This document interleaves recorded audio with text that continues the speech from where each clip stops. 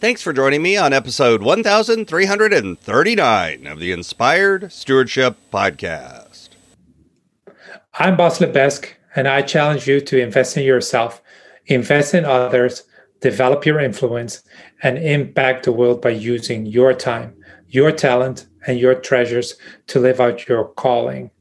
Having the ability to overcome your limiting beliefs is key, and one way to inspire to do that is to listen to this. The Inspired Stewardship Podcast with Scott Mader.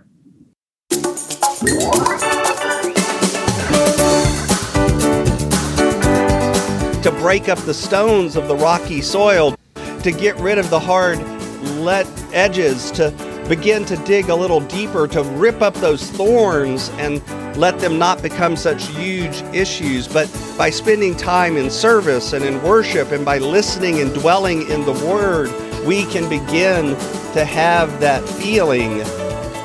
Welcome and thank you for joining us on the Inspired Stewardship Podcast. If you truly desire to become the person who God wants you to be, then you must learn to use your time, your talent, and your treasures for your true calling. In the Inspired Stewardship Podcast, you will learn to invest in yourself, invest in others, and develop your influence so that you can impact the world.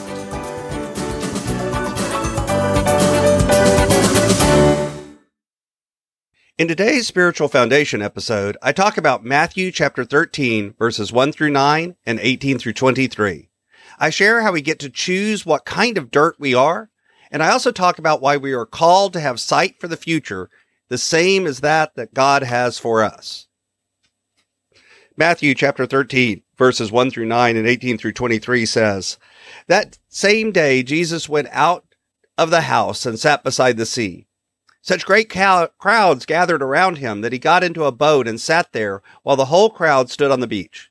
And he told them many things in parables, saying, 'Listen, a sower went out to sow, and as he sowed, some seeds fell on the path, and the birds came and ate them up.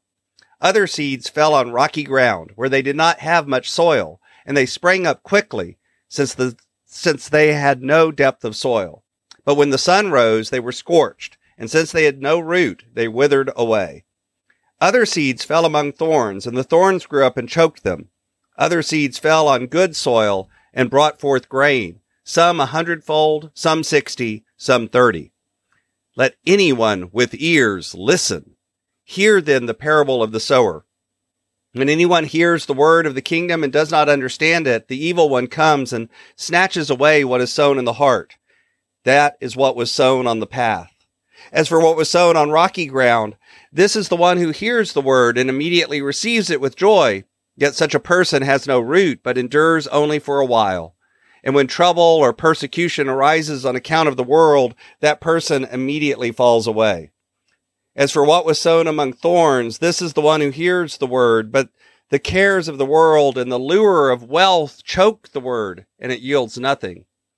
But as for what was sown on good soil, this is the one who hears the word and understands it, who indeed bears fruit and yields, in one case 100-fold, in another 60, and in another 30.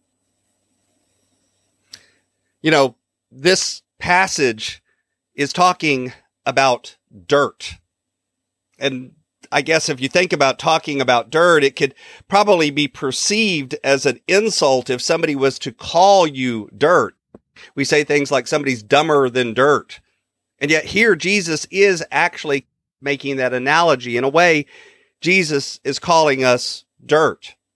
Now, he's not saying we're dumb as dirt, but he's pointing out that we, in a way, have that same sort of quality, or can have that same sort of quality. We've heard this parable. You've probably heard it before in Sunday school or other places, but it's one of those that I think a lot of times we just kind of read over and don't really think about it. But this is actually one of the few parables where Jesus tells a parable and then goes on and explains what he actually meant from the parable. You have to wonder if maybe he said the parable and everybody in the audience is kind of looking at him with their head tilted to one side going, what did you mean? Or maybe they heard it and they're like, wait a minute, are you saying we're dirt? And they got, who knows? I don't know what the response was. We don't say what the response was, but apparently someone somewhere maybe asked for an exclamation. They said, Jesus, what do you mean by that? And in fact, Jesus then goes on to explain it. He says, we're dirt. But he says the question that we have to answer is, what kind of dirt are we going to be? We get the opportunity to choose or act in a way that lets us choose our dirt qualities, what kind of dirt we are. Is it dirt that it's not really dirt, but rather is just hard-packed clay where everyone has walked over it until it's almost as hard as cement? You can hit it with a shovel and you're not even cracking it? A drop of seed there and it's not going to grow. It's just going to rot on the ground because there is no water. There is no structure there. There's nothing for it to grab a hold of. Or are we the kind of dirt that's just this kind of thin topsoil? This is where I live. We don't really have depth of soil. I live on a rocky outcrop and most of our dirt is very thin over the surface of rocks. And because of that, if we plant something and we don't build up the soil first, it doesn't take root and it may grow there for a little while, but as soon as it gets to the summertime and gets hot, it just scorches and turns brown and dies. And there's some of that, I think, around as well. Or maybe we're dirt in a way that we're paying attention, we're listening, we're thinking about what's going on. We're smarter than dirt in some ways, rather than dumber than dirt, but we have different choices that we can make. I think in my life, if I reflect on it, I know there are times that I've been like that beaten down path and I can't accept another word, even a good word. It just bounces off my weariness, my fear, my anger, my frustration, whatever it is. And at other times, I know for a fact that I've been so shallow that it startles me. I want to take the easy route, the cliched route, the unthinking route. I don't want to be challenged. I don't want to have any sort of real depth and wrestle with the difficult things that we're often asked to wrestle with. And at other times, I've been the kind of soil that Jesus refers to as the thorny type. I've got so many different things going on and so many different things running different ways that I can't even remember what's next.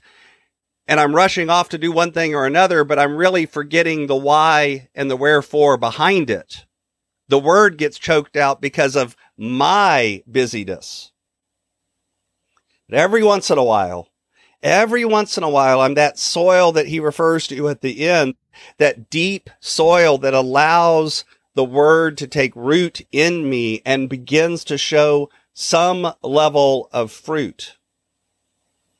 I do bounce sometimes between these different types of soil, but Jesus is saying you can reflect on that and you can choose to break up the stones of the rocky soil, to get rid of the hard edges, to begin to dig a little deeper, to rip up those thorns and let them not become such huge issues. But by spending time in service and in worship and by listening and dwelling in the word, we can begin to have that feeling where we have some depth to where we are and we actually live in the dirt in a way that really reflects the growth and the fruit of the Spirit. Thanks for listening.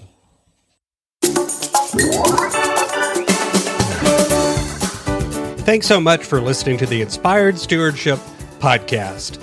As a subscriber and listener, we challenge you to not just sit back and passively listen, but act on what you've heard and find a way to live your calling. If you enjoyed this episode, do me a favor.